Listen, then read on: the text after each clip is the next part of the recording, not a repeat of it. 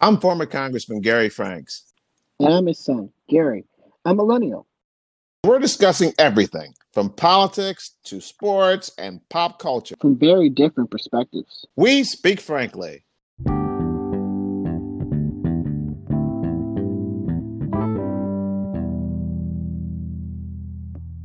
Welcome back, folks, and Happy New Year to each and every one of you. This year in 2021, it's going to be a great one. I know it's going to be a great one for each and every one of you.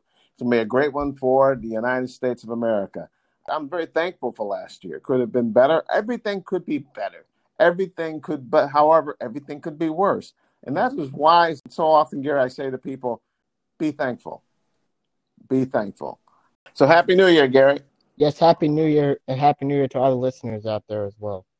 So, Gary, this past Sunday, members of Congress on the House side and on the Senate side were sworn in. So they are no longer congressman-elect or senator-elect. It was 30 years ago in which I had the great privilege of being sworn in as a congressman for the first of 3 terms in Congress by the people of the 5th District in Connecticut, in which I thank them today, as I have for the last 30 years, for giving me that privilege. And later on this week, Gary, we're going to have what usually is somewhat of a normal type of process. That is when this House and Senate would essentially confirm what the voters and what the Secretary of States and all the states in the country has basically certified, and that is the election for President of the United States. Then January 20th, that individual is sworn in. Now, we have all, both of us, Gary, and many people, most people, I believe, in this country have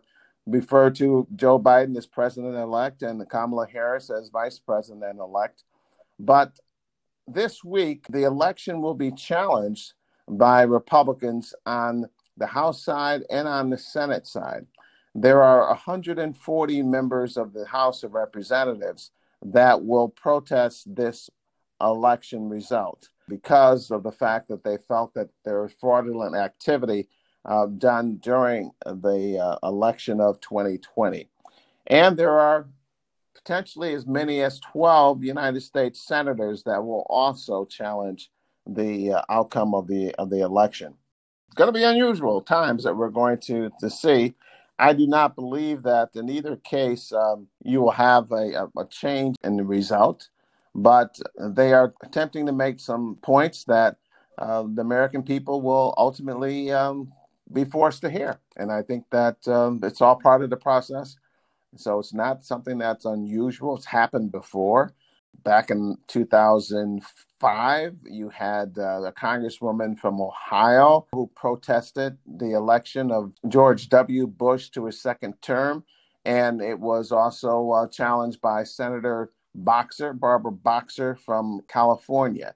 In order to have any type of discussion on this topic in Congress, at least one member of the House and one member of the Senate would have to object. And so that happened before, but 2005, I'm sure most Americans don't even realize it happened. But it did occur in the past, and it did not upset the apple cart, didn't overturn the apple cart, so to speak, as we all know, George W. Bush did go on to serve in his second term.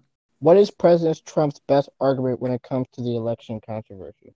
Well, Gary, I think that there are a number of arguments that he could make, but I think the strongest one is a constitutional one, not so much the U.S. Constitution per se, even though they oversee all of the state constitutions, but the state constitutions in a number of locales that had rather interesting elections. When I say interesting elections, Gary, I mean they changed the procedure and they utilized COVID as a reason why they developed new rules as far as how the votes would be counted and how they would allow for votes to come in after Election Day in some instances, or to be counted, I should say, after Election Day in some instances. And some states decided to not even look at their early vote totals or their vote results until Election Day. Well, that made no sense. And other states like Florida and Texas were counting votes as they were coming in. And so the problem with all of that is that the governor and the state Supreme Court of Pennsylvania or Wisconsin or Michigan or Georgia, they can't do that. The Constitution in each one of those states would say that the state legislature would be the only entity that can change the voting process or procedure in a state. So people tried to change the procedures in Texas, and the state legislature said, no, we want to have our same procedures. Even though we have COVID-19, we want to have our same process, our same procedure done. And a number of the other states felt, they battled that and were able to push back on that type of effort. While in other states, they were able to do it, especially Pennsylvania. That was one state in which the governor, who was a Democrat, decided to. So the governor and the state Supreme Court has no jurisdiction over changing the procedure for voting. None. It's in the Constitution that says the state legislature must vote to have any change done of that nature.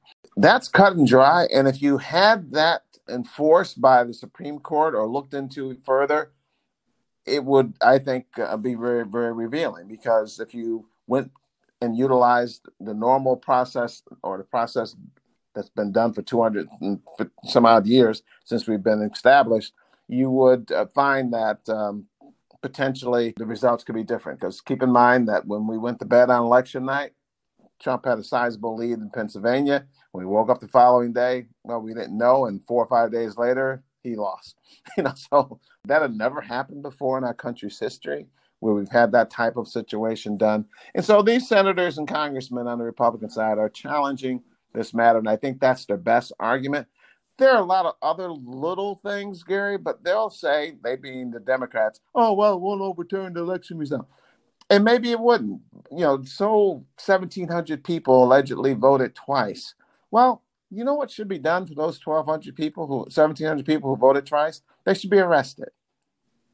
They should be arrested. It's a federal violation. And if you do that, it'll set a tone that people will say, wait a minute, I'm not going to jail over this.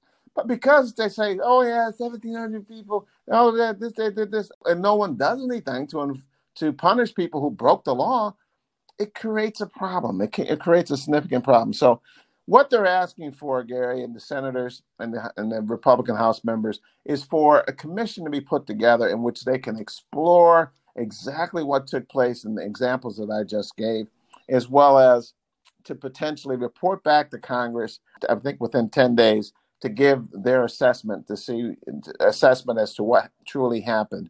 Because unfortunately, our current system, you have 50 Secretary of States, and there's no real force out there that really monitors the entire process per se. And like all institutions, Gary, I'm going to deal with one institution that we all know very well because it's a vital one, that is law enforcement and the penal system. Once you have a decision, once an election has been called, usually that's basically it. You can appeal it, you can challenge it, etc. But just like when a person gets the death sentence, sometimes they're guilty. Most of the time they're guilty, I would say. Do we really know? But we've had so many instances where DNA have proven some people innocent of certain crimes that would warrant conviction or the death penalty. But our system is our system, and you have to be able to prove that you were innocent. You must be able to prove that there's problems with the election system. You have to prove it. You can't just say it. So if the other side is able to prove that you committed this crime or you did something wrong that would warrant punishment, that's all we have to go by. And we have to go by that. If we can prove that there is problems in the election system that was so profound that the result is truly unknown, you got to prove it. And so that is what they're trying to at least explore. I do not believe that they will be successful, these 12 senators, 140 House members. I believe that the balance of the House, the balance of the Senate, will shoot them down on this issue, and thus some other option will need to be taken maybe in the future to help protect us from fraudulent activity in the future. That may be the best that could come out of all of this. Well, you actually just touched on one of the questions I have. So you do feel like this is a good thing that all these House members and Senate members are challenging this? I believe they have every right to do so, and thus they should utilize their rights as members of Congress, House and Senate, to do what's best for this country. I do not believe that this will hurt the democracy. No, a lack of trust hurts the democracy. That's what hurts our democracy, not a search for the truth. That's just the opposite. The search for the truth is what we all want. So you want to have a problem with things that hurt the democracy? I'll tell you some things that hurt the democracy, Gary.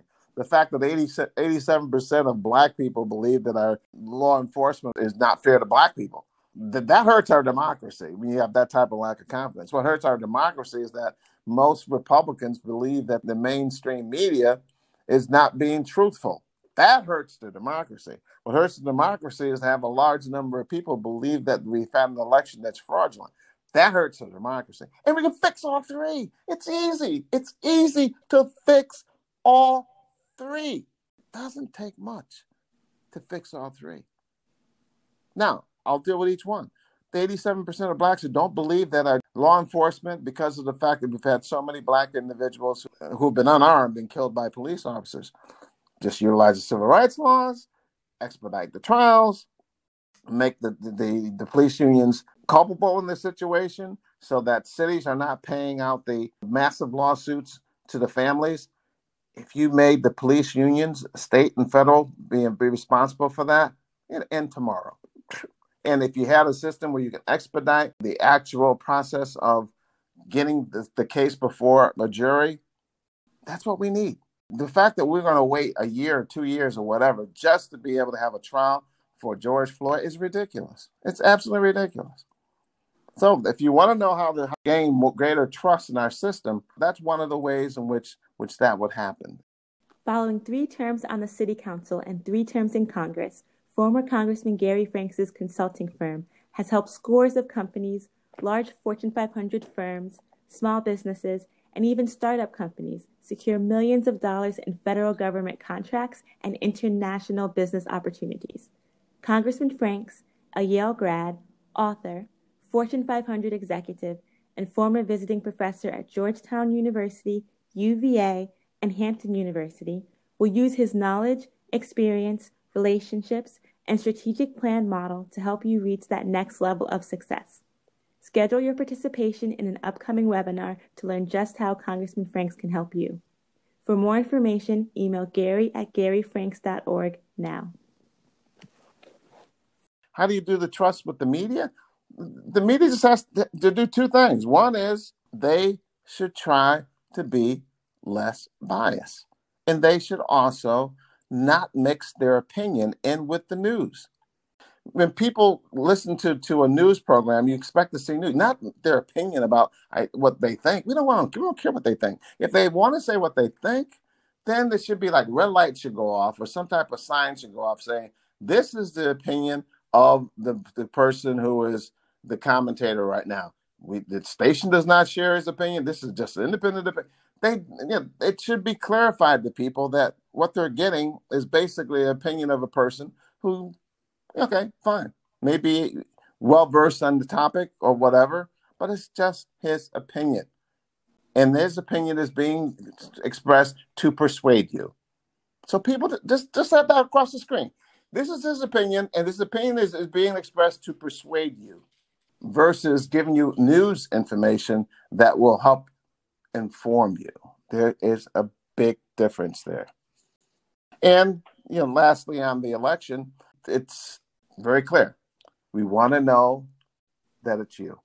That's first thing. Very simple request. How do you know that it's you? Either a photo ID or your signature. Okay? Not hard. And so that's one of the main ways of fixing it. And then we have to understand that I believe strongly that election day is election day. and so you could do things before election day, but the votes should be counted as they would come in. And on election night, we should be able to have a winner and a loser. And it should be, pretty clear from a preliminary perspective. Not that it can't be challenged and not that you can't have recounts, but the bottom line of it is not more votes keep coming in. You just can't do that. I mean, it's just, it never, it's silly, quite frankly. And you erode people's trust. That's more the media. It does not help us as a country to give President-elect Biden softballs all the time. It makes you weaker. It does not make you stronger. And that, once again, I was going to use my basketball analogy. Most good basketball players, if you're a real good basketball player, when people come to the gym, you could probably beat them easily. So you say to yourself, why are you playing against these people that you can beat so easily? And there's a reason why you don't turn those folks away. In fact, what you do is, and this is what I did, and I know of a number of other players who did the same thing. You say, hey, why don't you two guys play against me? And that's what I did. I played against 2-on-1, 3-on-1. So, not that I did it for the purpose of being able to handle myself against creative defenses, but just by chance, it helped me to handle myself before creative defenses. So when people played a boxing one or put two people on me, I was used to it because I did it all the time. I did it all the time in the gym. So 2-on-1 was a piece of cake when I saw 2-on-1. And when I saw only one player guarding me, it was like, oh boy, this is going to be easy. And so it makes you stronger when you're given tough situations that are tougher than they should be. I think everyone would say that, even in the case of Donald Trump, who started out as a pure political novice. Donald Trump on January or February of 2017, March of 2017, handling questions then versus the Donald Trump who can handle questions now, they're like night and day. Because during the last 4 years, he's been hit with so many questions and been attacked on kind of constant basis by every person in the media, but it made him stronger to be able to handle those types of questions and situations. Well, the same thing in every aspect of life. If you're just given lobs, easy situations to handle, and no one ever challenges you when you say something that's not quite right, or no one ever says, well, Mr. Vice President, you didn't do, if no one challenges you, then you don't become better. I got a kick out of the fact that one mainstream media outlet challenged Dr. Fauci, who's been all over the lot. I mean, maybe, should be, could be. Yeah, what does that mean? Maybe, should be, it could, most likely. That's not definitive answers to direct questions. And one reporter said, Dr. Fauci, back in such and such a day, you said something different than you're saying today. And he got flustered because he had never been challenged like that. It's like, he looked at her like, what are you doing to me? You're giving me a hard question. You're challenging me. Well, it just makes you better. It just makes you better. And that, unfortunately, did not happen during the course of the campaign for Joe Biden. And we need to, and maybe they're going to give me, maybe they call this their honeymoon. Well, they did this during the campaign. Now, he'll go through a period where they have a so-called honeymoon period, which I can't see how anything could be easier than what he's already had, what he's already gone through. But the bottom line of it is, all that must stop. All that must stop. Election's over, and we must start to ask the tough questions with follow-up questions. I don't see, and I challenge anyone out there who has seen Joe Biden be given a tough follow-up question in the last 6 months. He hadn't happened. I've been checking. Hadn't happened. You give him a question, he answers it, and you just take it like, oh, that's so great. And you move on to a totally different topic. And you can't do that. And yet with Trump, they boom, boom, boom, boom, boom, boom. But, that's over. That's over. So now let's try to make sure that we, as a public, that being the mainstream media, would make Joe Biden as strong as he can be. And the best way to do that is to be true journalists and challenge him where and when he should be challenged. So, Dad, can you give an example of the media being biased? Well, yeah, I can't even during this situation tied to COVID, Gary. Every time I hear the mainstream media get on TV and start talking about, well, the vaccines are not going fast enough. It's not fast. It's been like a couple of weeks, right? And so they're not going fast, not going fast. No, why don't you be truthful and explain to people that we have a system of government that you should know about that has a president and executive branch, and the power is given to the states. So the federal government's responsibility was to produce the product and get it to the states. This has been done. The states, each governor has a tremendous amount of power. The federal government can make recommendations, like the CDC made a recommendation that X group of people should go first, Y group of people can go next, Q number of people can go file after that. But the governors are the ones to decide. If you don't want it that way, then the Congress has to pass a law that says we as a federal government are going to mandate that everyone, and no one wants that. We like to have 50 ways or allow our governors to make that determination. Just like when Cuomo talked about closing certain facilities, he had the power to do that. The president never had the power to do that.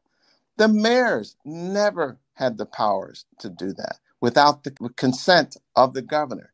The governor has tremendous power in each state. And that is why Governor DeSantis and the governor of Texas said, thank you, CDC, for your recommendation. We're going to ignore it. We're going to give our vaccines to everyone over the age of 65 immediately because they are most at risk at dying.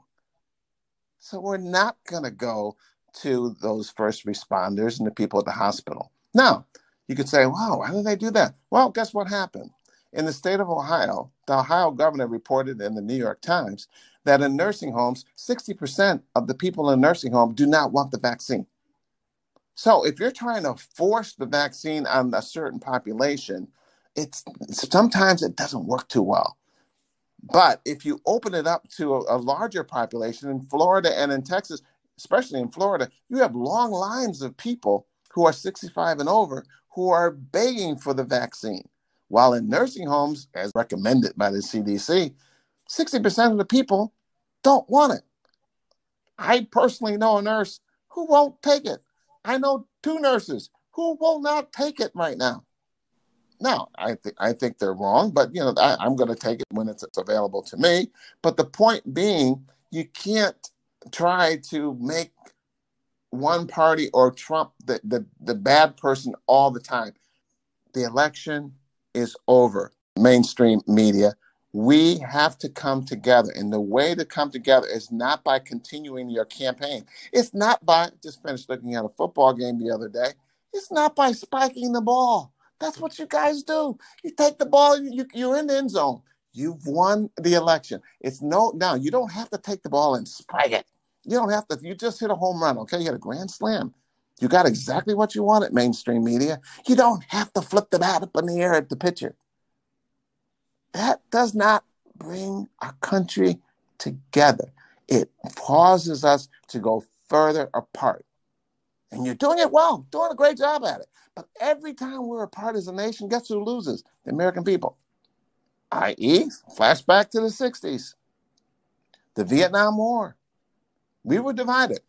We had this clever story that was put in the paper that won people Pulitzers, and this individual was able to somehow come up with the Pentagon Papers, and it divulged information that caused the country to be even more divided. Now, was the information fraudulent? No, I'm not saying it was probably very accurate. It was very accurate, but it divided us as a country. And guess what happened in Vietnam, folks? We lost. And today, in 2020, I should say, the mainstream media made Trump the bad guy and Biden the good guy, and made COVID the political football. And this movie did not turn out well. Now, why do I say that, Gary? Because if you wore a mask, you were not for this person. If you didn't wear a mask, you were for this person. If you wanted to close our stores up, you were with this party. If you wanted to leave our stores open, you were with this party. If you wanted to get a vaccine, you were in this party. You didn't want to get a vaccine, you were. We have countless examples. I remember Kamala Harris saying, I'm not taking this vaccine if Trump is giving it and says it's all right. This is the person that went on to become vice president of the United States. And so you go back and forth, and you say to yourself, we should have learned a lesson from our history about the Civil War dividing us and having that turn out in a very bad way in many instances with a number of Americans dying. We should have learned from the Vietnam War when we had people lying to us about whether or not we could actually prevail in that war, and divided the country, and we lost, and thousands of Americans died. And we should have realized this COVID situation is a war, and we cannot be divided in a war. We should come together. The best way to come together is to be truthful to the American people. Be truthful. The current President-elect Biden, be truthful. Just come out and say, hey, I was involved in the last pandemic. There's 20 million Americans affected by this pandemic. When I was involved with the last pandemic, 50 million Americans were infected. Pandemics are tough to deal with. Just people, it's being buried, but everybody knows that was the case. Now, we know that it wasn't as lethal as COVID-19, thanks to the grace of God. But the bottom line of it is, when you led that effort, that's what happened. That's what happened. So people need to understand that we all make mistakes, but we're all Americans, and we're all fighting for the same thing. That is for the betterment of the American people. And that no one is trying to do something that would cause our country to suffer any type of ill, or for any American to lose their life. So that is why we should come together and not use something as lethal as COVID-19 as a political football anymore. The election is over. So now they're trying to say, oh, not fast enough, not fast enough. Let's just work together and praise all those individuals involved in coming up with at least 3 vaccines that can allow for people to protect themselves against this COVID-19 virus. So we're out of time for today. Don't forget to subscribe.